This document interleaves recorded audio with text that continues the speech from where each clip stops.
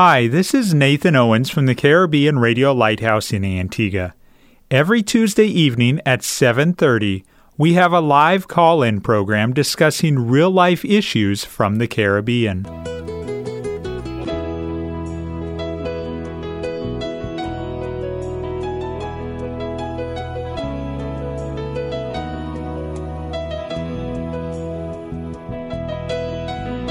Sanctify them through thy truth. Thy word is truth. You're listening to That's Truth, a live call-in program with Dr. David Murphy, designed to answer your questions biblically in this confusing culture. Dr. Murphy has over 30 years of counseling and ministry experience here in the Caribbean and is ready to answer your questions according to truth. Good evening and welcome to another exciting episode of That's Truth, broadcast from the studios of the Caribbean Radio Lighthouse in Antigua. I'm sitting at the broadcast desk, and across the desk from me is Pastor Murphy. Good evening, Pastor. Good evening, Brother Nathan, and good evening to those who are listening this evening. Now, Pastor, as we start the program this evening, I want to start with a question that came in from a listener during the last week. And this question is as follows. Pastor, please explain 2 Peter chapter 2, verse 20 to 22. Does this section of verses teach that a person can lose their salvation? And let me read those verses to start us off. 2 Peter chapter 2, verses 20 to 22. For if after they have escaped the pollutions of the world through the knowledge of the Lord and Savior Jesus Christ, they are again entangled therein and overcome the latter end is worse with them than the beginning.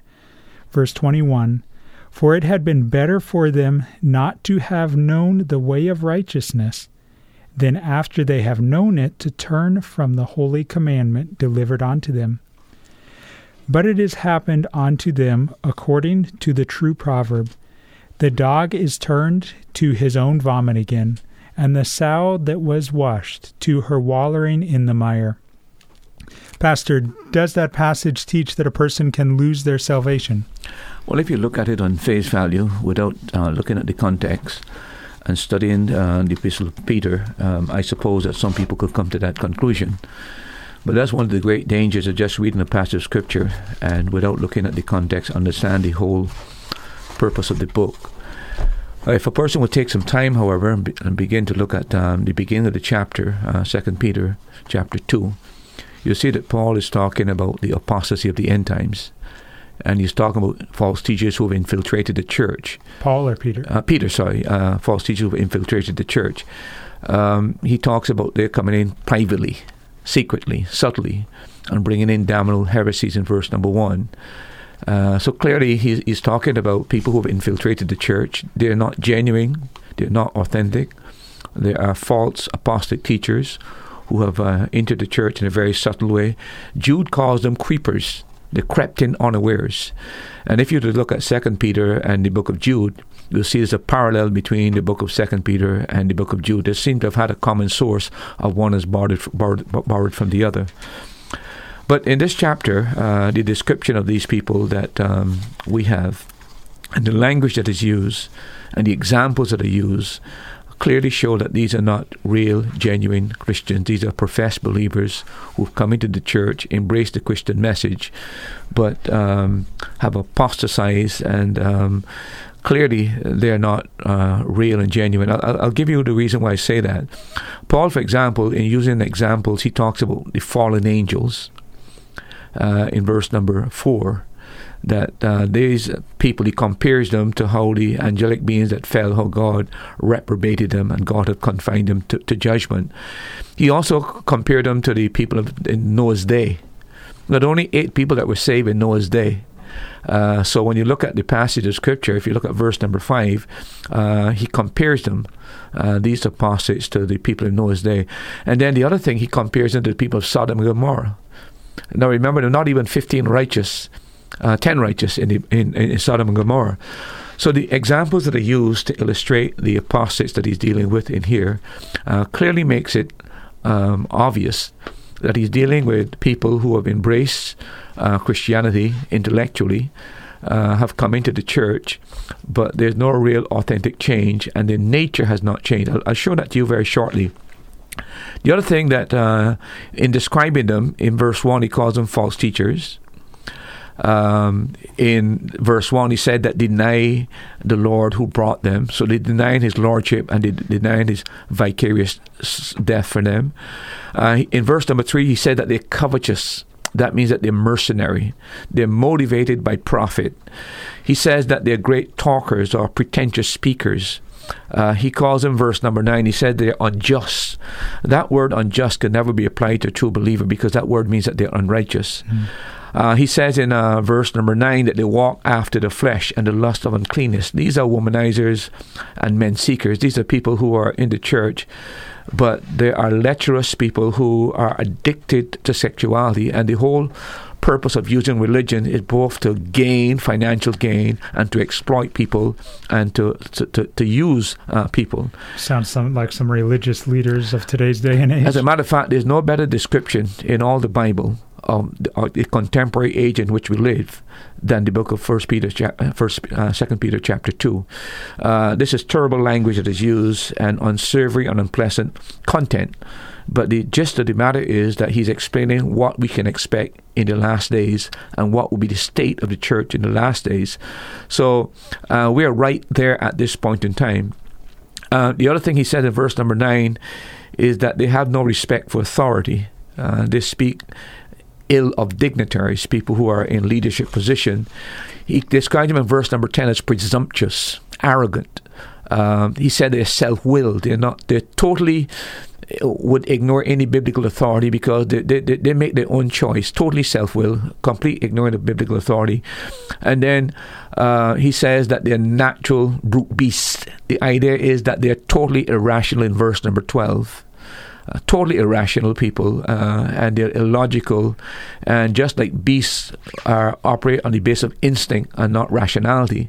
So you can't appeal to them for scripture or this is what the Bible says. They're going purely on instinct. He said also in verse number 13 of them, he said, they shall receive the reward of unrighteousness as they that count it pleasure to riot in the day.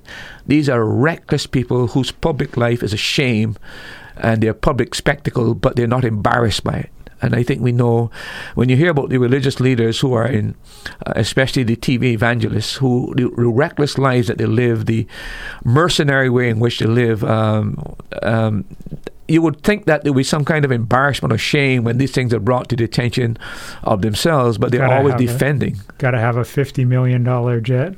Correct. And not just one. Yeah. Another one just in case that one is not functioning. And then if you look at verse 14, he says, having eyes full of adultery. Now think about that for just a moment. These are people that are sexual predators. They are sexual exploiters, abusers. And then he says also in the same verse, verse 14, having eyes full of adultery and that cannot cease from sin. They're addicts, right? So the language that is used here clearly is not the language that would describe a true believer. He also calls them unstable.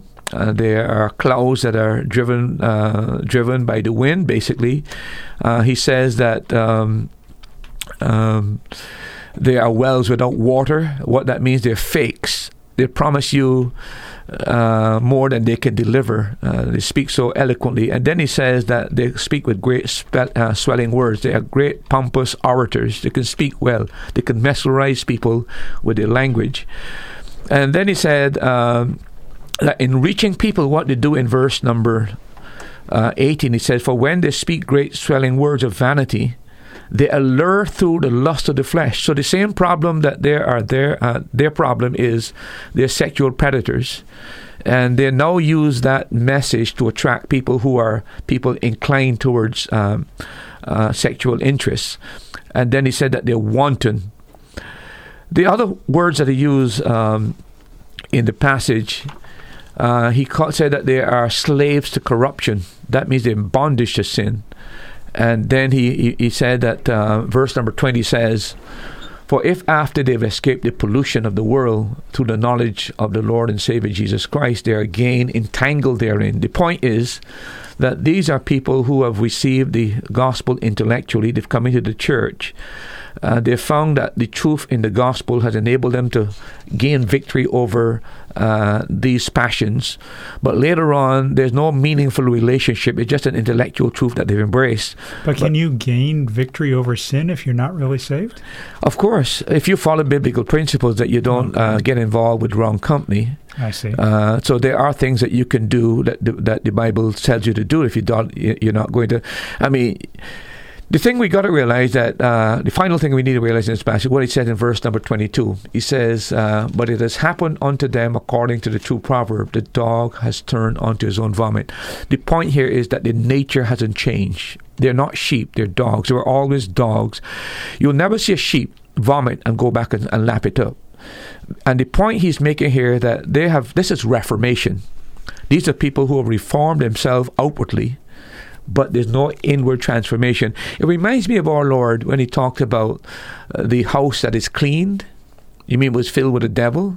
And then the individual reformed it and cleaned the house. And then sometime later, 7 devils worse than the first one come. But you notice what he says. The house is empty. It is clean but empty. A Christian is not empty. The house of the believer is clean, but it's filled with the Spirit. But in the case of the parable our Lord pointed out, it's the kind of person who reforms outwardly, but there's no real inward reality. And as a result, sooner or later in life, that person reverts or relapses back into the old state because there's no real genuine change of their nature.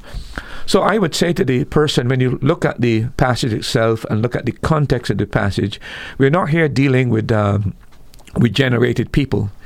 We're dealing with people who've intellectually embraced the Christian message, have experienced some kind of reformation in terms of their outward life, but in the long term, they soon discover that their life is empty, and they reach to the point where they say to themselves something like this: well, this doesn't work. Christianity doesn't work. And so they revert back to the old style. The truth of the matter is they were never changed. They were never transformed. Their nature will remain the same. And they were never filled with the Holy Spirit at regeneration, because there was no regeneration, there was only reformation. So this is not a passage that talks about a believer being saved and lost. This is talking about people who profess to be Christians in the church and later discover to their dismay that it's all been superficial, and it begins to bear fruit, and they get frustrated with the Christian faith. They turn away because there's no real regeneration. So this is an example of why it's important to know the context of the passage and not just pull a verse. Yeah, because you can take any verse of Scripture, and if you go directly on that verse, you can actually misinterpret the verse. Like this one, clearly, if I took this verse as it is, because it says they already had knowledge of the truth. But we all know, I myself have been through several encounters when I was a boy. I made several professions, but I knew when I really got saved. Mm-hmm. And I knew when I look back on the day I really got saved that my going forward and my making a profession was not genuine, it's not real. Sometimes it would receive the prize because the missionary was given a prize and I wanted a prize. But it was not that I was under so much conviction that would move me to redemption. So I can say from my own experience that it's possible to, and by the way, I was a good boy as a result of going to church. So that's why I say it can change the way you live. You wouldn't gamble, you wouldn't pitch marbles for 10-cent pieces, etc., etc. So there are a lot of good things that you avoid doing because you've been exposed to the gospel. But ultimately, sooner or later, you can't continue living that kind of a life. The Reformation is not enough. You need regeneration. So what is true salvation? Well, true salvation, as I keep saying on this program, begins with a deep conviction of your sin. And that deep conviction of your sin normally as a result of the Holy Spirit working in your life and bring you to the point where you see yourself as before God guilty and that you need to be forgiven. And that leads to repentance. And I repeat, it leads to repentance. What is repentance? Repentance is I am willing to turn away from my sin and put my faith and trust in Jesus Christ. A lot of people today are misled because they come into the Christian life because we tell them believe. We don't emphasize the repentance aspect of it. And consequently, when they come into the Christian faith, they say a little prayer, they enter the church, they become members. Later on, it dawns on them that they've never really turned away from their sin. They just came into the church, maybe they escaped hell, but there was no genuine repentance. And that's why the Bible emphasizes repentance of your sins and faith towards the Lord Jesus Christ. So when you come to the point of conviction, you come to the point of repentance, and then you present yourself to the Lord for forgiveness and pardon, and you're willing to embrace what Christ did for you on the cross, believing that He died as your substitute, and that when you put your faith and trust in Christ, His righteousness is put to your account. The Holy Spirit comes to dwell in you, and you become a child of God, adopted into God's family. But it involves, the key thing here is repentance, faith, and trusting in the substitutionary death of Christ on the cross for our sins. And of course, that isn't just what salvation is all about. It's not joining a church. I want to repeat that. It's not joining a church. It's not being confirmed. It's not being baptized. These are things that follow conversion. Keeping the law? It's not keeping the law either. That can't save you either. As a matter of fact, there's never a man who's ever been able to keep the law except Jesus Christ. Even today, there's not a single person that can keep the law perfectly. And of course, that is why it's so important to be saved and know Christ as Savior, because the great miracle, I was discussing this in my office with a person from the States this week who came in from Sandals. They're going to do a project here in Antigua for eyeglasses, etc. A gentleman I met. And I had an opportunity to talk to him and explain to him this whole concept of the gospel. But it is more than just belonging to a church and keeping something.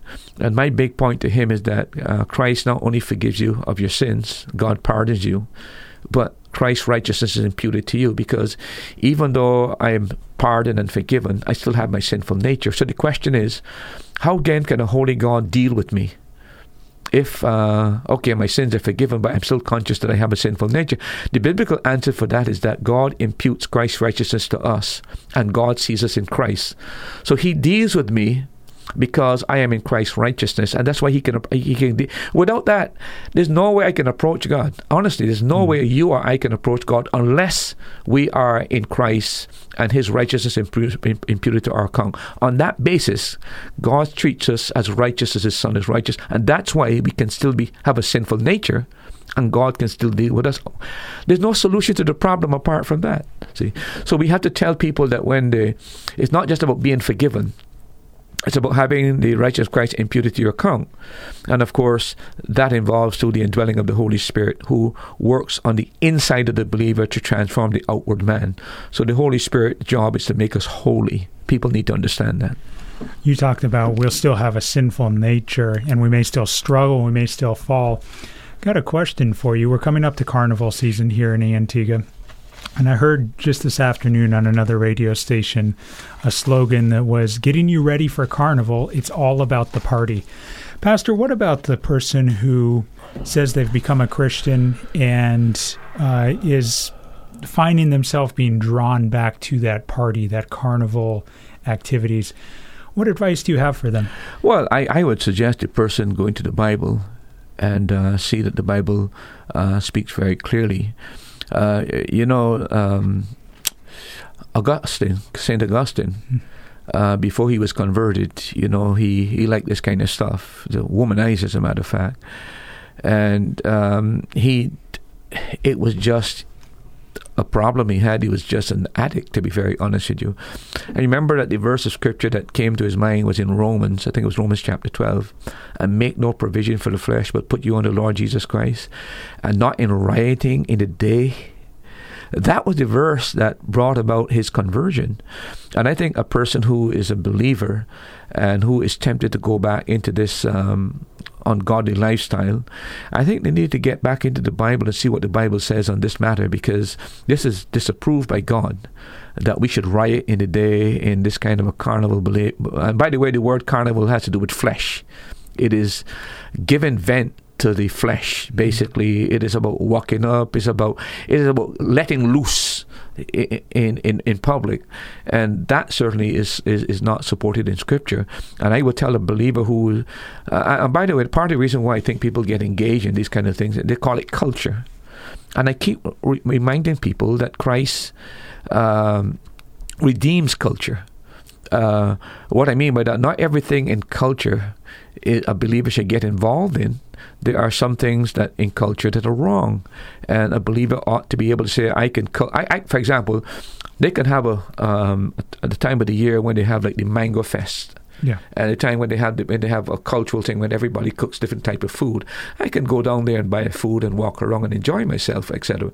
But the actual getting into the carnival, displaying my nakedness and walking up and being part of that total confusion, I cannot conceive of a true, genuine believer thinking that could ever be right.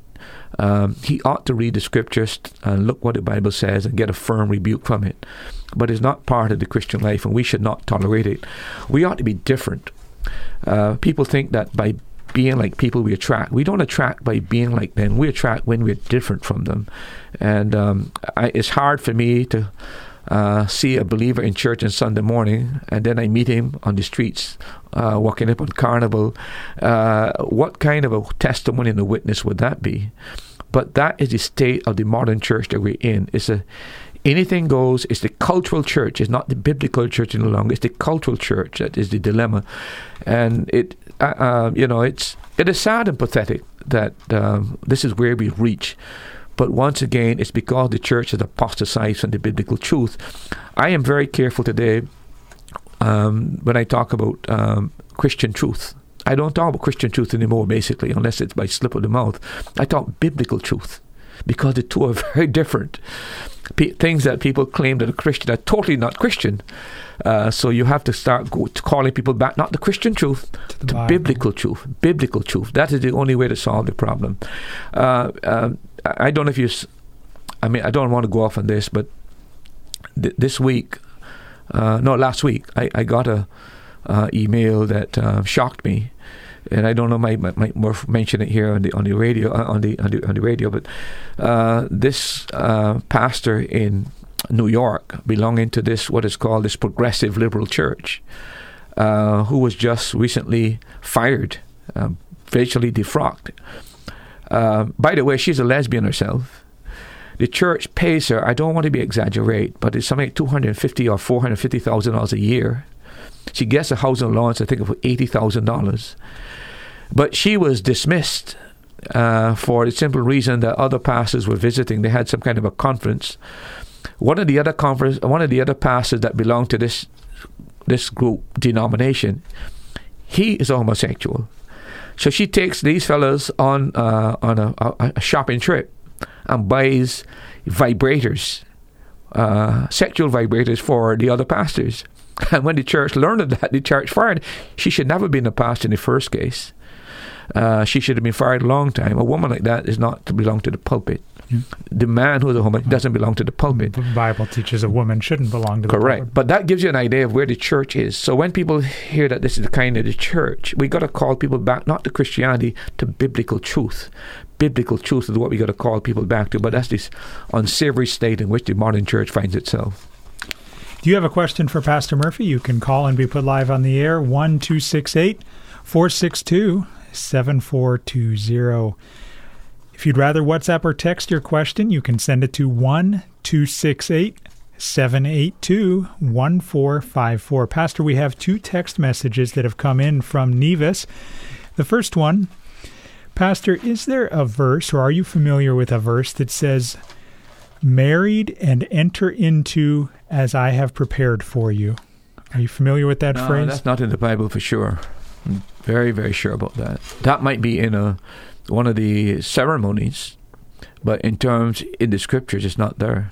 Okay.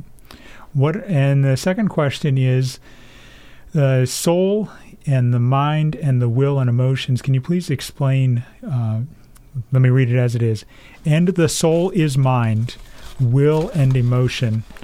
If yes, please explain will. Okay, what we believe is that man is a tripartite being.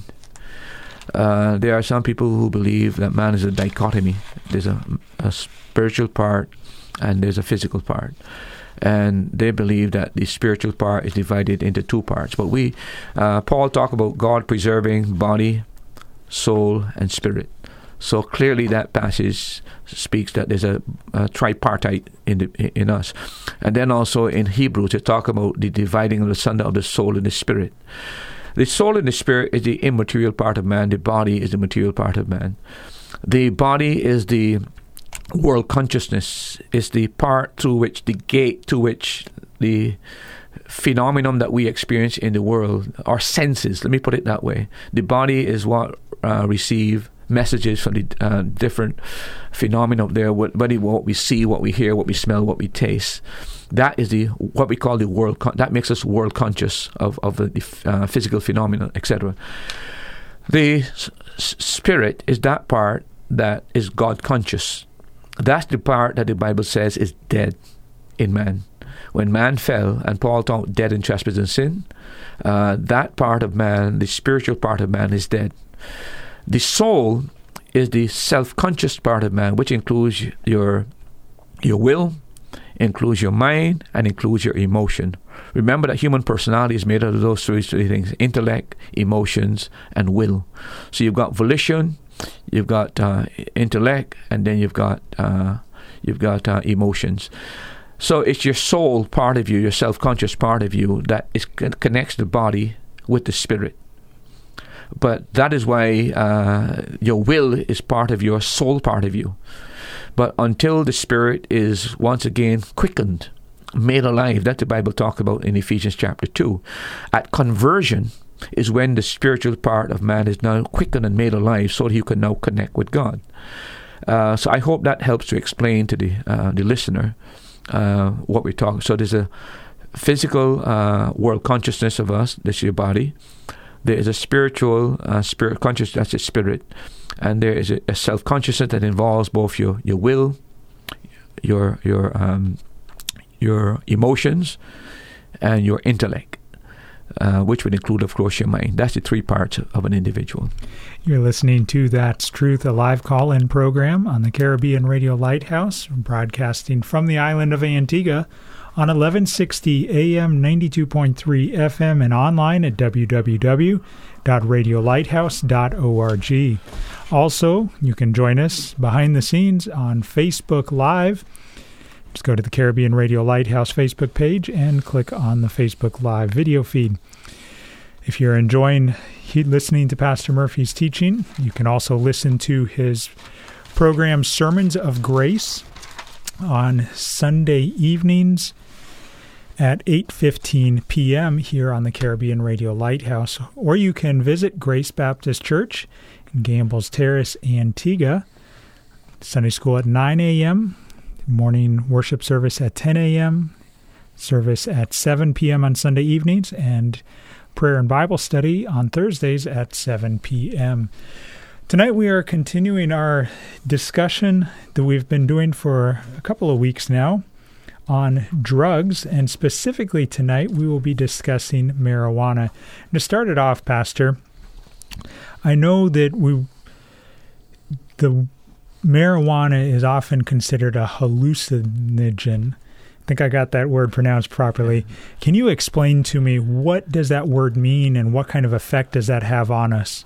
Well, hallucinogen is a drug that is capable of producing any kind of perceptual distortion in your mind. It alters your thinking. It can create hallucinations, and a hallucination is an emotional experience or sensory experience that you have that only exists in the mind. And what I mean by that is something you see or hear that doesn't really exist outside your mind. Like somebody said, well, I heard of he said, I hear somebody talking, but you can't hear. Or, I saw something coming from under the bed.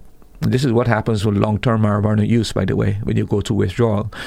So they're seeing things that you can't see because they don't only exist except in the mind. That's what the drug does to you.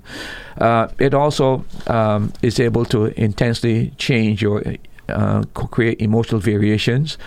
And it can give you what they might call a non-rational reverie in your thinking, where you have this euphoric feeling of pleasure. It can do that to you. And then it can create also ego distortions, where you lose where does your real self exist and where does the world exist. You can almost blend with the universe, basically.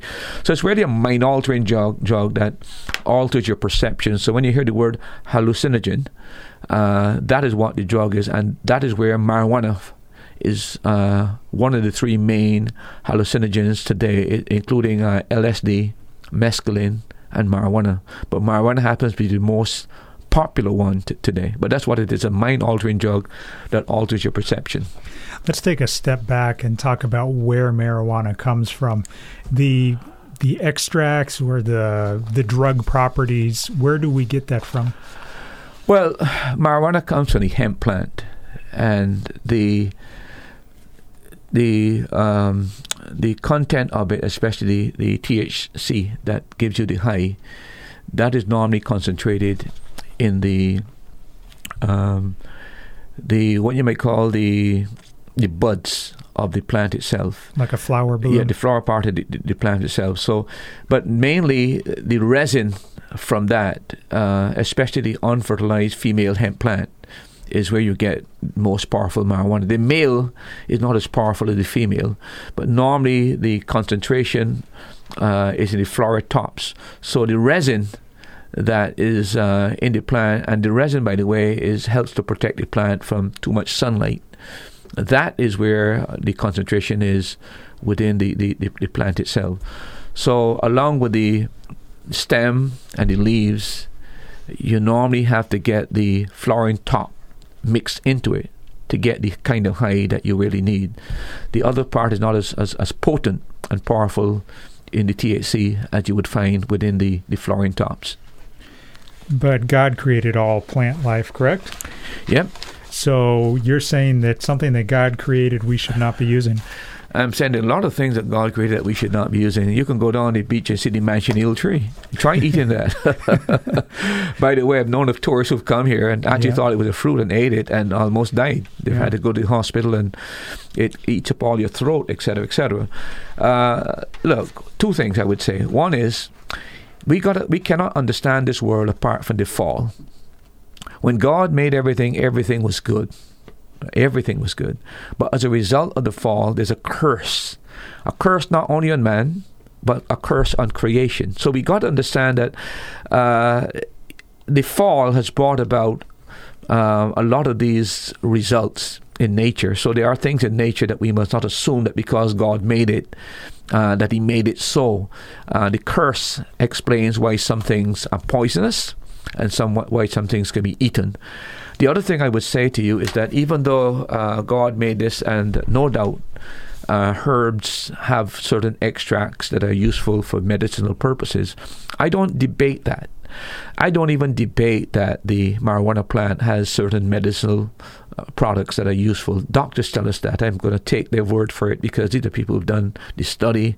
They've done tremendous research, and we've seen it on television, on CNN, and other television programs where it's very clear that it helps people in certain conditions. But this is not a basis for us to encourage the use of marijuana the way it is used recreationally, because it's a very harmful and dangerous drug, which I hope that we'll be able to discuss at some point in time. But we must not use the excuse because God made it, therefore we can just recklessly use it. Understand the curse has brought sin brought curse into the world, and the plant life as well as the human life has suffered as a result of human sin. You're listening to That's Truth. The time across the Eastern Caribbean is 4 minutes after 8 p.m. on this Tuesday evening. Pastor, is there other ways of using marijuana? I'm not asking this because I expect that you've used it, but are there other ways of using marijuana other than smoking it? Look, I've never used marijuana. I have no desire to use marijuana. I can't understand the madness of using marijuana as a recreational drug. The fact of the matter is that marijuana is normally used two basic ways. It is used where people use it to smoke. It's called a joint. They take the dried leaves and the stem and the flowering top and they chop it up and roll it, and they call it a joint or weed or reefer. They call it a stick. Sometimes they add incense to it as well to mask the smell of marijuana, because marijuana has a very distinct smell. So sometimes when you pass a place and you smell incense, generally speaking, they're trying to mask the smell of the marijuana. But that's one way. That is one way of smoking. The other way is eating it. They've now got marijuana recipes for chili pot meatballs, spaghetti sauce, cookies, and of course brownies is a very common one. And sometimes they even turn some kind of a sweet. That is a dangerous one that sometimes is peddled to kids who are not aware of think it's a toffee or something, but it's laced with marijuana. So basically you either can smoke it, or generally speaking, or they can eat it. And those are the two basic ways that they use it. Now, you and I would both enjoy a good glass of tea. Maybe for the caffeine purposes to keep us awake when we're struggling to stay awake. How is that any different, Pastor, than me getting a pot brownie and enjoying that in order to give me a little bit more buzz? Well, the difference is that caffeine is not going to change and alter your thinking, your mind. It's not going to make you think that you can fly. It's going to make you think that you don't know who you are. You blend with the universe. It's not going to affect you physically the way marijuana does. And we talk about the physical effects and the mental effects and the emotional effects. It doesn't make you psychotic when you take coffee. It doesn't make you neurotic when you take coffee. It doesn't lead you to get leukemia when you take coffee. It doesn't destroy your fertility, your male fertility, when you drink coffee. So they're not to be equated. Yes, coffee is a drug like any other thing you use. But again, what is the effect of it? And so I don't think there's a fair comparison, because one completely alters your mind and put you in a different higher level of what they call consciousness. The other one is a stimulant, and it might make you feel better, but you're not taking the drug in order so you can't converse with me, or so that you think you're a great intellect when in fact you're talking nonsense, but you feel that somehow you are in an intellectual world that is par excellence. The problem is that the marijuana have got into your head and you don't even realize how stupid you are in terms of what you're talking. That is really the problem we have. And then of course we're going to talk about attention deficit syndrome. The fact that you can't concentrate, the fact that it destroys your brain cells, that it destroys logical thinking, the mental effects of marijuana on long-term use clearly is nothing in comparison to coffee. As a matter of fact, some people would take coffee to be alert, to be able to maybe do their studies, or maybe to if they got some homework to get done. But it's not the same as the marijuana use. You referenced a little bit ago the high that someone can get from marijuana. Where does that come from? Not that I'm looking for a science lesson here, but how does that come about? Well, the thing in the marijuana, the chemical in the marijuana that gives you high is something called THC. Medical terms, that is called tetrahydrogen cannabinol. It was first isolated in 1942 and then successfully synthesized in 1965. But that is the chemical in the marijuana that actually gives you the high. And by the way, they tell us that you need at least 2% or more of THC for it to be potent enough to give you some mind-altering results in your life. So you need at least 2%. Now here's the difference, by the way. A lot of marijuana, when they first started using, was just like 5%. Today, marijuana is up 20%. The THC in marijuana is 20%. So it's like 5 to 6 times more powerful than it was when it was first used. And that's because people are now breeding the plant and using scientific breeding techniques to increase the level of this THC. So it's not the same marijuana that people used, say, 20 or 30 years ago, and people don't understand. It's much stronger, much more lethal than what was previously used. Now, I've talked to some people I've got a couple individuals in my mind who have said, I can take some marijuana, I can smoke a joint, and it doesn't affect me like it affects the person down the street.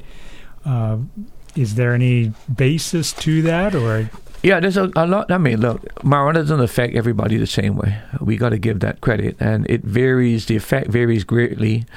And the experience that a person will have when they smoke marijuana depends on several factors. number one, it depends on the personality of the individual. There are people who got very weak personalities, people who got very strong personalities. Depending on your personality, can affect you differently. And then what do you really expect out of the drug? And then the other thing is the surroundings at the time of the use, the environment in which it is being used. It can actually have an elevating effect on you or dampening effect on you. And then the potency of the dose that you're taking, how powerful it is, that can affect people differently. And the way the dose is used, are you going to use a water pipe? Are you going to use a token pipe? Are you going to wrap it in paper like you do cigarettes? Again, if you use a water pipe, it's much more powerful because it goes into the water and is trapped. So you get more of it. So it depends on how you use it. So it affects people differently accordingly in that matter. And then it depends too on the state of the individual, the mood at the time. What kind of a mood? Is he anxious at the time he's taking marijuana? Is he worried? Is he fearful? Is he is he down? Is he up? Is he anxious? Is there any particular fear?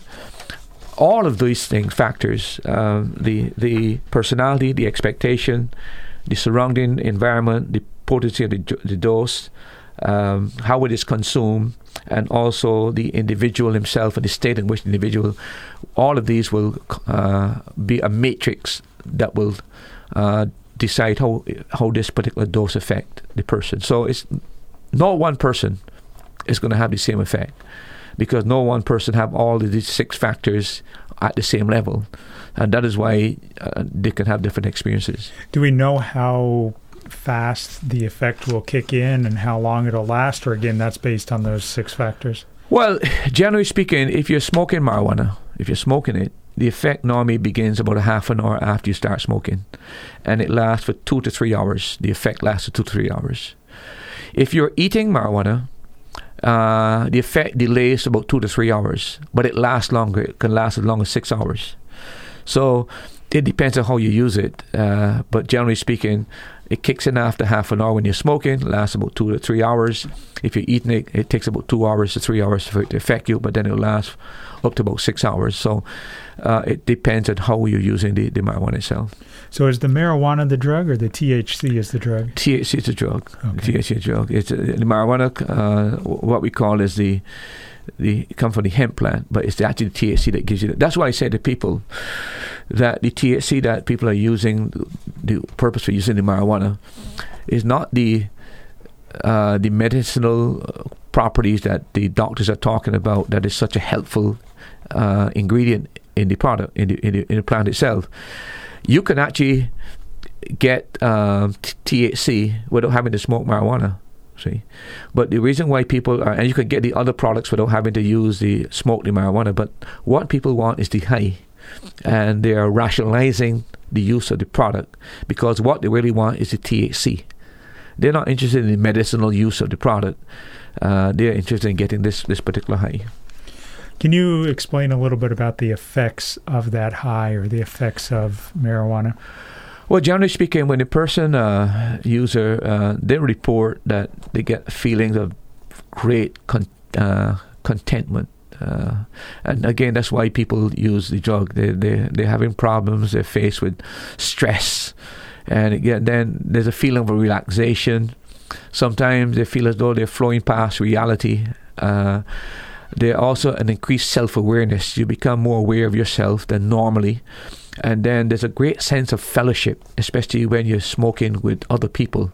There's a kind of a camaraderie. It's like drunkards in a rum shop who get there. It's that kind of a spirit that is created when they begin to use it.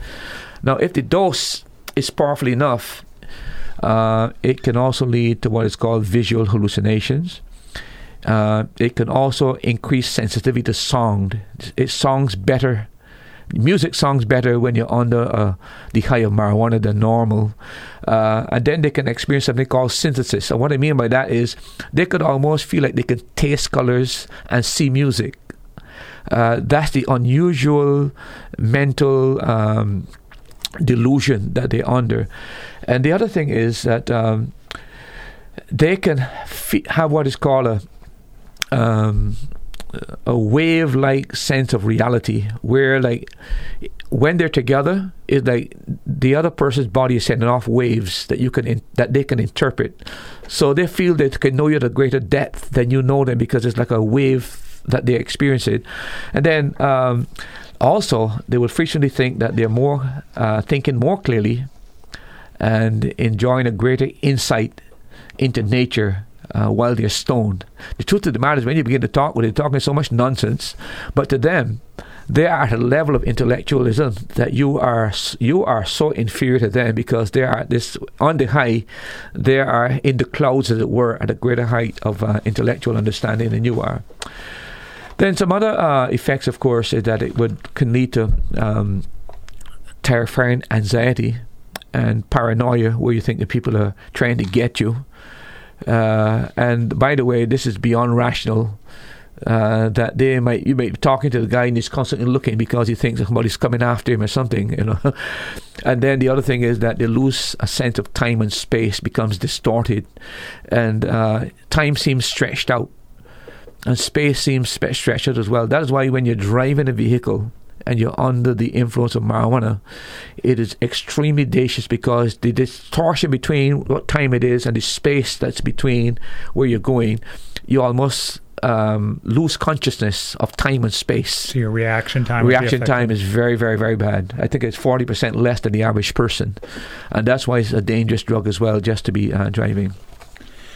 I don't know if you want to break it down this far, but what about like the physical effects versus the mental effects? And okay, let me deal a little bit more with that there, because the severity of the effects, as I mentioned, depends on the potency of the drug. It depends on the quantity that you're taking, and it also depends on the personality of the individual. Some of the physical effects it will have, the pupil of the eye will dilate, and normally the white of the eye becomes bloodshot. That's why you find a lot of people who use marijuana use shades and glasses, because the white of the eye is normally bloodshot. The other thing is that you'll find that if a child is using it at home, I think I mentioned this before, he might steal the mother's eye drops because he's trying to deal with the problem with the eyes. And then it raises your blood pressure. It makes you breathe more rapidly. Sometimes you can have chills, drowsiness, a burning feeling in the throat and the lungs. You can experience nausea, diarrhea, and hunger or thirst can also be very, very common. And then there's something, Nathan, that called CHS.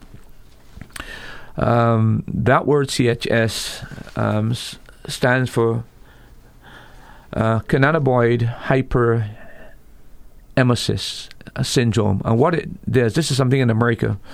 If a person smokes marijuana, for example, for 20 days per month, he can experience what is called CHS. And what this involves, the symptoms of it, they begin to experience pain, uncontrollable nausea, and vomiting. I am told that in America, there are now over 3 million marijuana users that suffer from CHS. It's a serious problem, and the only solution to know about that is to take a hot bath that lasts about 6 hours. That's 1% of the society. Well, I mean of the U.S. society. What, there's 330 million people, and you said 3 million people? 3 million, that's the statistics. That's the statistics of America. And by the way, it's vomiting part of it is something that you can't seem to be able to control. And nausea, constant nausea. That is one of the effects that they're currently experiencing in America. Now, in terms of the mental effects, one of the great dangers, and this is something, a study was done in Morocco, by the way, they find that in a 2-year period, 25% of the male that were admitted to the psychiatric hospital had been admitted for something called cannabis psychosis. I repeat, 25% of all admissions to the psychiatric hospital in Morocco were a result of the abuse of marijuana. If you keep on using it over a long period of time, there's something called precocious senility. Of course, precocious means that you develop very early. And what that means that, according to the Moroccan study, that people become more senile much earlier if you keep on using marijuana for a prolonged period of time. And the other thing is the overall physical and mental deterioration of the individual takes place when the use of marijuana. Another thing that is important, Brother Nathan, is the kind of personality changes that is brought about in the use of marijuana. This is a study done by... just while you're high, or long-term personality changes? Generally, as you're using marijuana on a regular basis, okay? Dr. William H. McGolfith, a psychologist, he has done a study, and he says that it brings about gross personality changes with prolonged use and excessive use of cannabis. He says that some of these personality changes, these, number one, and we see it all the time here in Antigua, by the way, loss of ambition. You meet a young man that you knew years ago, he came from a good family, got a good education, got into a reasonably good job, and you meet him 5 years afterwards, and when you talk to him at first, when you first knew him, he's ambitious, he wants to go places, he wants to achieve. You meet him 5 years there, you can't believe he's the same man. Physically, he looks emaciated. He looks as though he's suffering from anorexia. His whole demeanor has changed. His whole personality has changed, and he's not ambitious any longer. Neglect of personal habits, hygiene, dress, general appearance. All I would say to you, walk the streets of Antigua, and you will see exactly a perfect description. But this is a study that was done and showed that this will be the result of the use of marijuana. Nobody listens any longer. So what we're seeing on the streets is exactly a byproduct. But it's not that the research is not there. It's not that the studies have not been done. It's just that we've bought into the idea that it has medicinal purposes. People who have got vested interest in terms of the monetary returns, they're the one pushing this whole thing and not looking at the real negative effects it's going to have. Now, what about intellectual? A study was done by Dr. Helen H. Knowles and on the effects of drugs on campus. And the first thing they said that anyone that gets involved in drugs, it is not consistent with serious academic work. The National Institute on Mental Health have identified and verified the following about marijuana users. One, it alters the sequential thought pattern. This is Reese and Jones. In other words, it develops disjointed thinking. You don't longer think sequentially, now you think disjointed. And by the way, that's when you're talking to a person again when he's high. He's on one topic, suddenly goes to another. He shifts. And sometimes you can't see the logical order between what he said before and what is coming after. Again, this is part of the problem. It alters sequential thought. It also creates speech impairment due to the loss of what is called an immediate recall and difficult of retaining acquired information. This is done by A.T. Wheel and E.W. Zingberg, and then it creates significant impairment of short-term memory, a study done by Mengels and al. So it affects the mind. The other thing that they tell us, is a study done by M.H. Keeler, is that marijuana users, when they get off of marijuana after a period of time, you have tremendous flashbacks. It's like a drug addict who's been using LSD. And I remember when I went to school that there were fellows who had been converted from the drug culture and was at school studying with me. And there were certain rooms they could not go in. The mere color on the wall would trigger a flashback. And if you remember, I don't know if you remember, they used to have the Rodeheaver Auditorium. Yeah. They had, I don't know if you remember, at the time they had got a pinkish color on the wall, but they couldn't go in there. The moment they went in there, the color itself sent them back into a flashback. This also happens with marijuana. The people get flashbacks of some of the experiences. Also, there are instances of toxic psychotic reaction. This is a study done by J.B. Tolbill and al. And in addition to that, anxiety, depression, rage reaction, the inability to concentrate, and sometimes you get psychotic breakdowns, decreased drive, apathy, poor judgment. it's hard to see all of these negative effects that of the drug, and still we have people pushing it, and we still have the legalizing of it, and every home can now have 4 plants. I just can't. We are morally responsible as adults to protect the young, and I cannot understand how we are facilitating the destruction of our youth by advocating the use of the drug and actually facilitating it by changing the certain regulations that would increase its use. The other thing, Nathan, that it causes what is called introversion. And what that means that you now begin to think only of yourself. Your whole life is about you. You're not worried about what your parents think or what society thinks anymore. The whole life is about you. And then it also causes depersonalization, where you no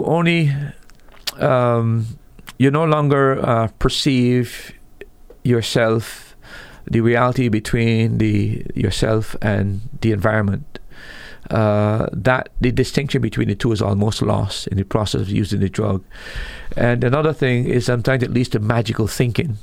That hey, I can fly. I have a stepson who told me that when he used to use marijuana, he could spend almost 2 hours just looking at a light bulb, trying to figure out the different shades and looking at the element. He told me he could spend 2 to 3 just looking. It was just amazing, magical thinking. And then, of course, it caused fragmentation of thought, and progressively, you lose loss of insight. It is a total negative effect on the intellect. And again, I would suggest to people who, if you were to have a conversation when a guy is on the high, try to talk sense. He is the most brilliant man on planet Earth, and you are sitting there saying to yourself, what is he saying? He's totally confused. But again, that's what marijuana use does. It's just a reality. As you were talking, I was thinking, how cigarette manufacturers are now required on the packaging to have these graphic images of, someone who maybe has throat cancer, or have all these warnings about this may cause this kind of cancer and this kind of thing. I was just thinking about, I wonder how many fewer people would be using marijuana if each joint was required legally to have those graphic warnings. And here's a study that is cited in Forbes magazine. The title of the article was "What 20 Years of Research Has Taught Us About the Chronic Effects of Marijuana." These are just a couple of highlights out of there. One thing that they found was that 1 in 10 users will become addicted to marijuana. That's 1 in 10 users that start using it as adults. But if they start using it as an adolescent, that rate increases to 1 in 6. So if as an adolescent you start using marijuana, you are much, much more likely to become addicted to it long term. It's a gateway drug, and I mean, look, I've said this on the radio before, and I really feel disappointed that the medical professionals have not really addressed this issue the way it should be done very thoroughly. I think it's a dereliction of the duty in not dealing with this matter. And as I said, Nathan, the research is available to anybody that really is serious about finding out the real, true negative consequences of the drug. And it baffles me that we are at this stage and there is such confusion about the drug itself. But that gives you an idea. I mean, you mentioned Forbes study. Yeah. Forbes magazine cited I mean, and people can go online and see that. Yeah. But here's the thing. You see on the cigarette box, the Surgeon General said that that cigarettes is bad for your health. What I can understand, a guy would see that it's going to cause cancer, but he is so addicted that he still uses it. Why would anybody use cigarettes today? With the knowledge we have today, why do we? Because people become addicted to these things, and they become slaves to habit, and it's very, very hard. Look, without the power of Christ and the transforming work of Christ in a person's heart, do not know if there's any hope for this generation that has become so addicted to not only cigarettes and marijuana, but sex and gambling and electronic games. We have a whole bunch of addicts today, and they need deliverance, and that deliverance can only come through the power of Christ. And that's why the church has an opportunity to minister to these people. You were saying, go ahead and... Yeah, there's several other things I want to just pull out of this article here. Ahead. They cite a study from 2015 from BMC Cancer group that found that current and chronic frequent cannabis use is associated with the development of testicular germ cell tumors. Although doctors are very quick to point out that this does not mean that marijuana causes cancer, there is a strong relationship between cannabis use and the risk of testicular cancer. Another study from the Journal of Sexual Medicine cited that doctors have found that marijuana inhibits the receptors which allow sexual arousal.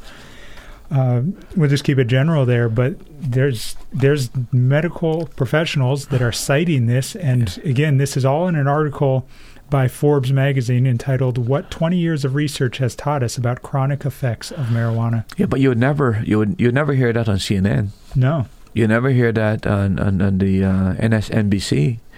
The information is being hidden from the public because they're all part of the whole mess. They all got vested interest in these things. I would not be surprised that a great many of them use this stuff itself. And of course, I get emails all the time. If you got any, this is the best way to get retirement money. Invest in marijuana. I get that regularly coming to me. I don't get that. I guess they know I'm not as close to retirement as you are. I get that around. Why don't you use investment funds and this kind of thing? It's a whole big mercenary thing that is going to ruin lives, destroy people, ruin the social order, and I think the long-term effects is going to be so devastating. I'm not too sure we'll be able to recover because it's going to get worse and worse. So is marijuana a harmless drug, Pastor? Absolutely not. I mean, if what I just pointed out, it affects you physically, it affects you psychologically, it affects you mentally, and you just actually pointed out itself, it affects you in terms of your health, in terms of... I read somewhere where that there are more cancer-causing agents. I think there were 40 more cancer-causing agents in marijuana than there was in cigarettes. That shocked me. Okay. So I also read that it causes some forms of leukemia. I could actually give the information to anybody that is curious about it.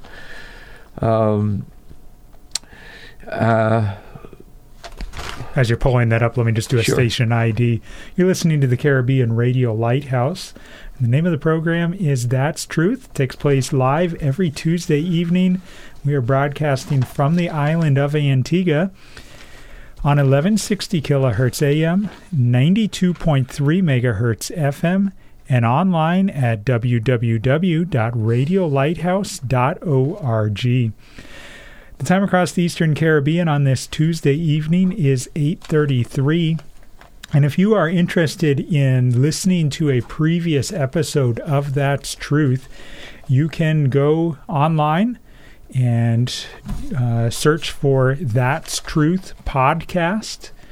You can find it on Google Podcast or iTunes Podcast or your favorite podcast provider, or you can just Google That's Truth Podcast and the program will come up and you can listen to any of the previous 74 episodes.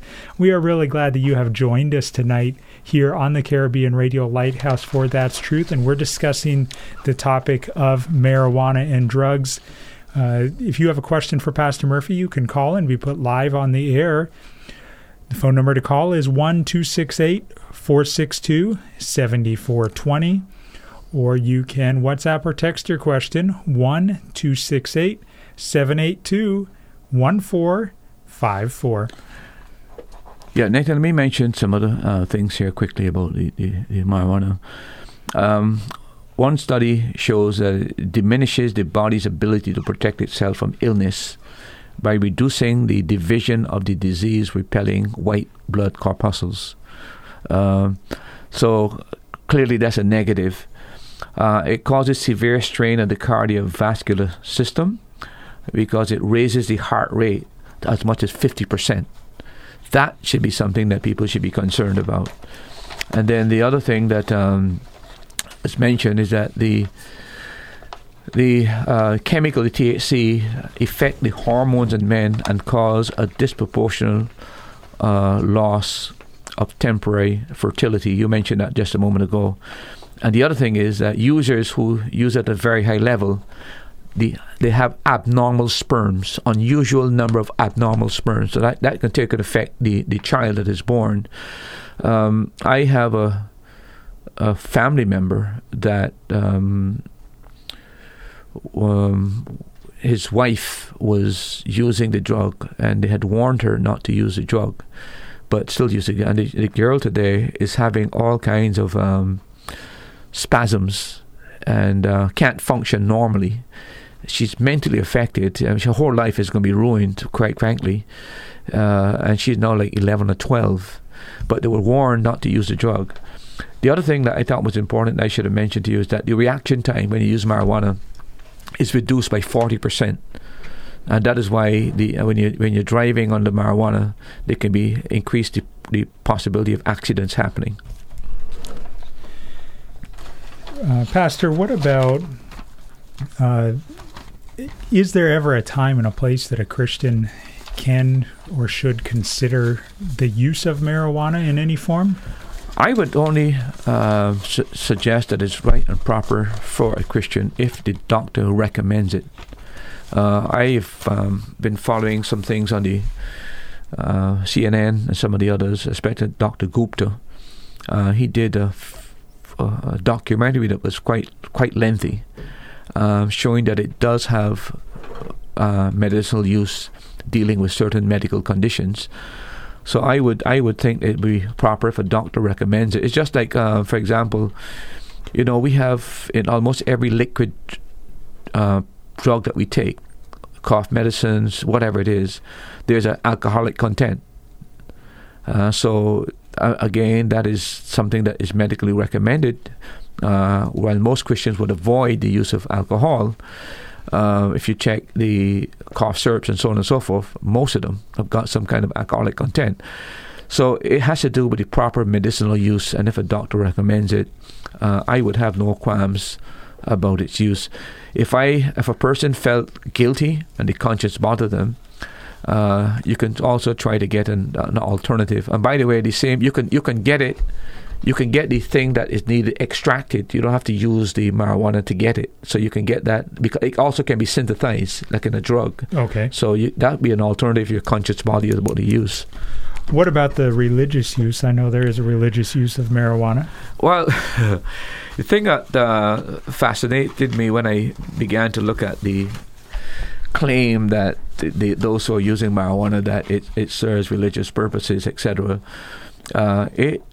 it is not really surprising, but in a way I was not informed that this is not something that is unusual. I'm told when I did the research that, for example, 3,000 years ago, it is claimed that a substance called soma, a chemical, was involved in the origin of creation of yoga. When the person got on this chemical, it let him into the principles of yoga. In Mexico, for example, the Aztecs, Indians, incorporated the use of drug plants, in their religious ceremonies. So it's and I'm told that what the reason why they did that was to stimulate having visions and being connected with God. That's almost 300 BC before marijuana use.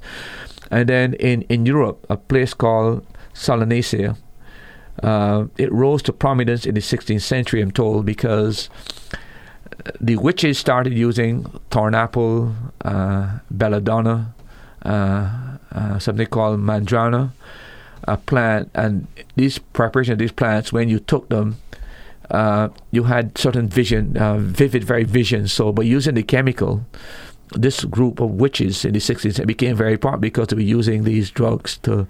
So would that be opening up their minds to demonic influence? That's my claim, and that's my contention. The same thing, I think, if the American Indians, for example, the American Indian Church, they're using something called peyote, and they get something called mescaline from the peyote plant, which is a cactus plant. They use that in their religious services because they say that when they use it, they get in direct contact with God and they get revelations from God. So, of course, all of this is delusion. Okay, there is no need for any chemical for you to get to know God any better. You get to know God through the Word of God and through knowing Jesus Christ as Savior. And that is why Christianity is so different from most of these religions. Christianity is a religion that is about truth. And I repeat, truth can only appeal to the mind. And that's why there's so much emphasis in the Bible on the mind and the mind, the mind. So we must keep our mind intact. And the mind can be renewed through the Holy Spirit and through the Word of God. But we don't need a drug to get us to know God. Yeah. What about the individual or the listener who says, but Pastor, that is your God, that is your religion.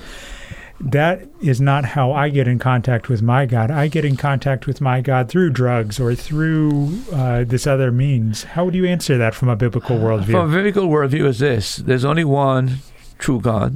There's only one true way to God. And that is through Jesus Christ. There's only one God. That is Jehovah God. Every other God is a false God.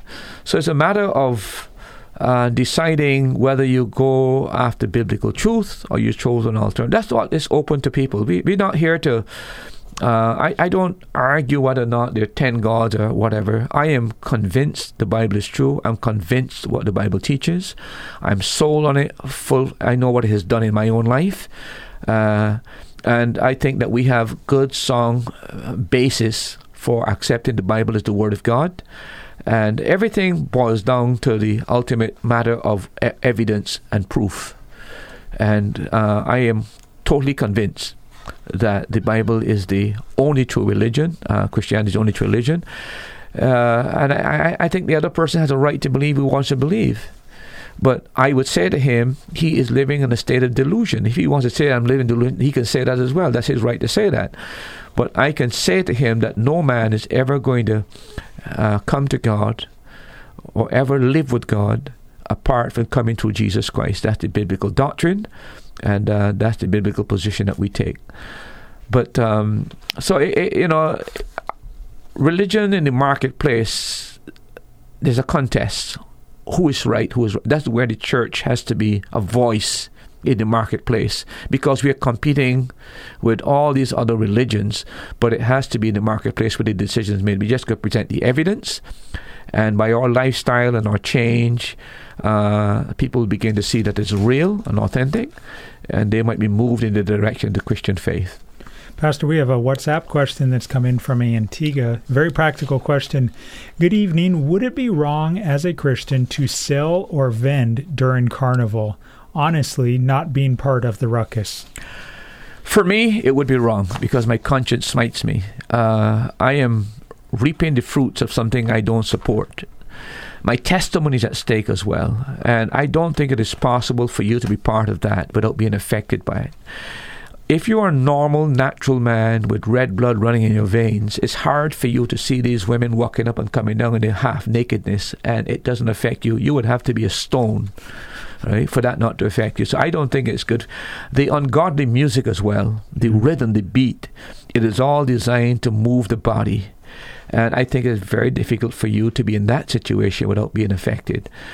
But again, there's no Bible verse that says you can't sell by the side of the road. And this is where it comes back to Christian liberty. But there are other Bible principles that come involved. For example, your testimony and witness.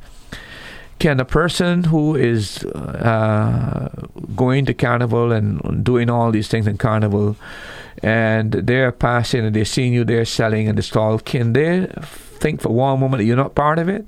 That you don't support it? You don't identify with it?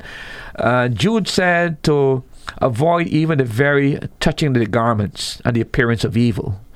And to my mind, it's that kind of appearance that a person should try to avoid. I know it's a time to get some income, but why don't you trust God to bring in the income the other way? And why do you challenge your why do you allow your testimony to be ruined that way? I would not recommend it. But again, there's no Bible verse that says you can't do it. What about the verse that you referenced earlier about make no provision for the flesh? Wouldn't that apply very strongly? That would apply. That's a biblical prayer. I mean, shun the appearance of evil, make no provision for the flesh. Certainly that's making provision for the flesh. So there are, as I said, there's no direct reference, but there are biblical principles that would help you. And that's why I said I would not recommend it. And I don't think it is right. For me, for sure, my conscience would not allow me to do something like that. It would bother me immensely. And the Bible said if your conscience bother you, God is greater than your conscience. And the fact that you have some doubts there, by the way, it says whatever is not by faith and by doubt, it is sin. So I would suspect that you having some questions indicate that you don't have full faith to believe it's the right thing to do. My recommendation is don't get involved, don't be part of it, don't share in it. If there's something else going on, like pre-carnival or something, and you want to sell, I don't have a problem there. But I think to be on the street selling and encouraging this bacchanal, I don't recommend it at all. I think you'll ruin your testimony. If I were to see you in a picture in the paper, the guy is passing by and I'm seeing you there, and next Sunday morning I went into a church and I saw you, I would be shocked. I would be totally shocked, embarrassed that I would think that you're not a person of discernment. And I would think that you're not too much concerned about your testimony and witness. You're listening to That's Truth, a live call-in program on the Caribbean Radio Lighthouse. The time across the Eastern Caribbean on this Tuesday evening is 8:46. We have just under 15 minutes left in the program tonight. Pastor, back to our topic about drugs and marijuana. Based on everything you've been saying tonight, it appears that marijuana is not only dangerous, but it's also harmful. Would you agree with that statement? Oh, most definitely. I think when you look at let's forget the psychological effects for just a moment. Let's think of the physical effects that they cause and that the research indicates. I was told some time ago, and I don't want to, I really cannot remember which medical doctor I've spoken to, but one of the things that he shocked me with, and I don't know if I might share this with you, Nathan, earlier, but the incidence of impotency among young men is shocking. People in their 30s and late 20s, young men, are impotent. And I suspect that part of the cause of it has to do with the marijuana use as well, because it does affect you that way. Of course, there are other factors. I think pornography is the big one that has helped to create that. But I do feel that it's not only it's a harmful drug, and I think people need to stay away from it. I think young people in particular need to be warned against it. I think somebody needs to do something on this. Maybe, I don't know how to get it across to the young people, but it needs to be distributed in the schools. Social media. Yeah, it needs to be. And the media needs to do its job.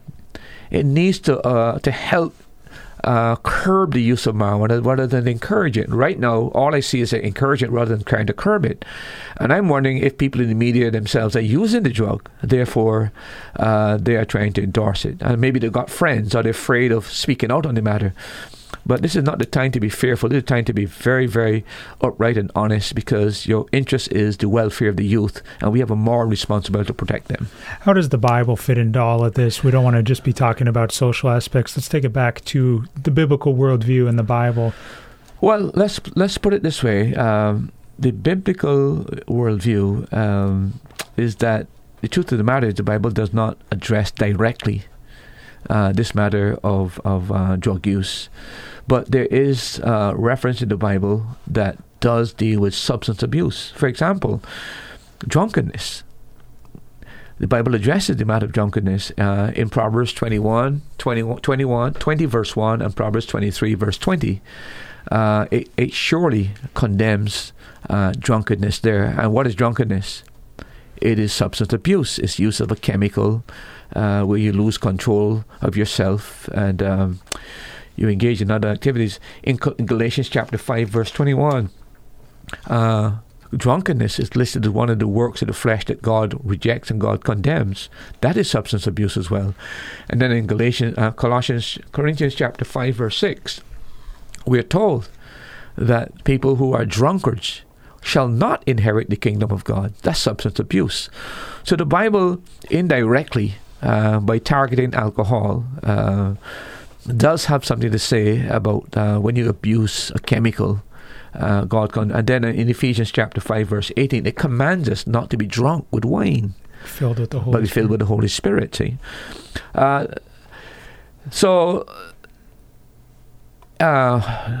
abuse of a substance like alcohol is incompatible with the biblical teaching.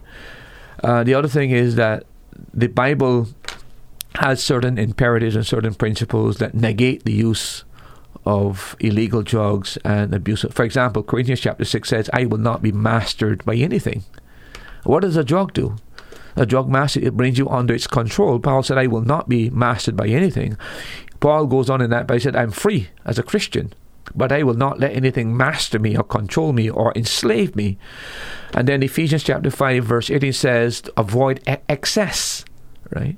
And that's what the abuse of the drug access. First Peter says that we need to practice self-control. So we don't need to let anything master us. We need to be able to control the use of any substance, basically. And Romans chapter 13 says that we ought to obey the law. So when the law says that crack cocaine or marijuana or any other kind of illegal substance is banned, the law bans that, the Christian is obligated to obey the law. Yeah. And then Corinthians chapter 16 reminds us that the body is the temple of the Holy Spirit. And if a man destroys God's temple, the Bible said God will destroy that man himself. So we can't take this body and abuse this body by substance abuse. So clearly there are biblical principles that bring to bear on this topic of drug use. Pastor, we have a WhatsApp question that's come in from Antigua. Thank you to those who are sending these in. What about products like hemp oil or hemp milk, which contain no or very little THC? Are these products okay to be used by a Christian? Hemp oil is known for its great antibacterial, anti-inflammatory, antifungal, and relaxing properties, and hemp milk is highly nutritious and can be used in place of cow's milk. Thank you for your thoughts. I don't know about those products because I've never really looked at them, but I would say to the person, again, if it is legal, if it is not going to have a drug effect, if the medical profession, you have a doctor who's your general practitioner, you said, Doc, can I use this? I would depend on their advice and their counsel to guide me in that direction. However, let me say this. If I was using a particular product and that had in hemp oil or whatever you've got there, and believers were offended by it in my church, Paul said, I will eat no meat while my brother's offended. And I would curb that particular habit if I have to curb that, or I would not publicize it. But I would not find myself in a situation where somebody think I'm using an illegal drug and my testimony is ruined just for the sake of feeling better. So I think you have to look at the whole testimony, the effect you're going to have. But I would say when it comes to those kind of aspects, if I have a general practitioner and I would ask my medical doctor, Doc, what do you think about this? I think if he gives you the green light and it's like me, I go to a doctor and I don't know this, I take his advice, I take his counsel. I don't think he's going to mislead me. But I'm not a doctor, so therefore I'm not going to take things that I don't know anything about and assume that I'm authority on these and that's what we have today. We got Lilliputians who don't have an inkling of medical knowledge, who are experts on suggesting that we use certain things. And I don't know how we became so irrational, so insensible to just say to these people, you're talking nonsense, and the medical doctor knows more than you, and that's what rationality is. But today in the modern world, I don't think we have much of that. I'm pretty sure you can just go to Epicurean and buy a box of hemp milk. It's right there beside the other boxed milk. I remember seeing it. Okay, I've never seen it, but if that is the case, I mean, clearly that is a legal thing, and it's not going to have the mind-altering effect upon you. That's why we said at the beginning, there's no question that there's benefits in marijuana, that it has medicinal purposes. Yeah. But the way it is used as a recreational drug to get a person high, that is a dangerous aspect of it that we're trying to say to people, don't get into the habit. And I wish that the young people would listen because, look, we're losing the generation. I've known so many young men, and you probably have known some, and I'm sure people in Antigua, who were promising scholars, did so well in school, and then suddenly they get on this thing and their brain is cooked.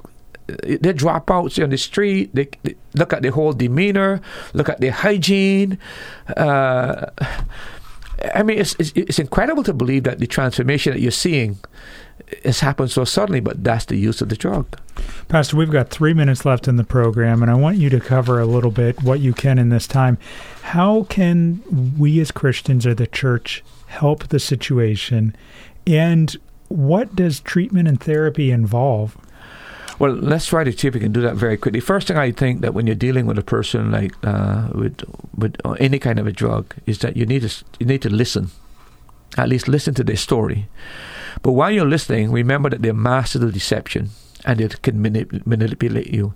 But the thing is that they need somebody to listen. So I think one of the things is the other thing is try to empathize. And what I mean by that is not support what they're doing, but strive to understand what might have caused the use of the person, understand what hurts they were going through, or what insecurities or what fears drove them to the use, or maybe even their peers. So to empathize with them means that you try to gain some insight into them, and you show some kind of compassion on them. You can be so harsh because you yourself have never been involved, your kids have never been involved. You condone so harsh and that they're not prepared to listen to you. The other thing is affirm your understanding and your acceptance of the person. In other words, you're not supporting what they're doing, but as a person, let them know that you love them, you care about them, you're seeking after their welfare. In other words, that is saying to them, look, I don't agree with what you're doing. I don't support what you're doing. What you're doing, I think it's wrong. But as a person, I love you. I have your interests at heart. And I would like to be able to work with you to right. And then, in all of that, though, don't be gullible. Again, these people are masters of denial, and they are masters at manipulation. So while you're listening and you're empathizing with them and you're affirming your love and your concern for them, the other thing is try to direct them to try. Let me put it this way: what they need above everything else is Christ. You've got to get that across to them. You can talk about therapy, which they might need at some point in time. And you might need to get their parents involved in the process. But one of the things you have to emphasize is to present Christ. And it's an opportunity to present the gospel to them about the life-transforming power of Jesus Christ. So you've got to share the gospel with them. Then the other thing that you need to deal with is to try to find out what resources are available for therapy, because a person like this is not going to be able to come off the drug by themselves. Part of that is that you have to get the drug out of the system. The body has to return to normalcy. And that's where sometimes you need medical help. Sometimes even churches that have programs need to work with a physician or some nurses or somebody, especially if the person will go through withdrawal. Because you tell a guy come off the drug, one of the things that he fears is the withdrawal symptoms. It's like a guy who's an alcoholic. Coming off an alcohol and go to withdrawal is not an easy experience. It's a horrible experience as well. So you're going to have to try to get the person off the drug. And then, of course, you're going to have to get the parents involved. This is not something the person is going to be able to go through himself. You need a support group.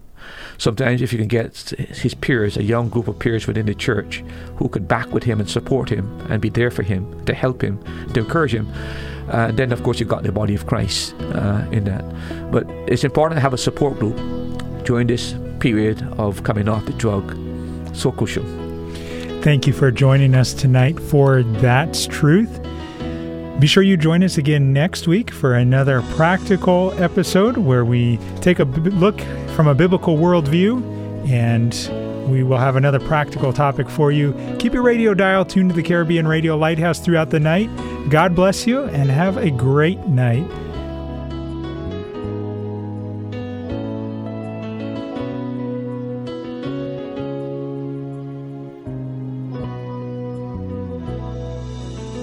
Thank you for joining us for today's program. We pray that the Holy Spirit uses the truths shared from God's Word to strengthen your faith. Now you've heard it. That's truth.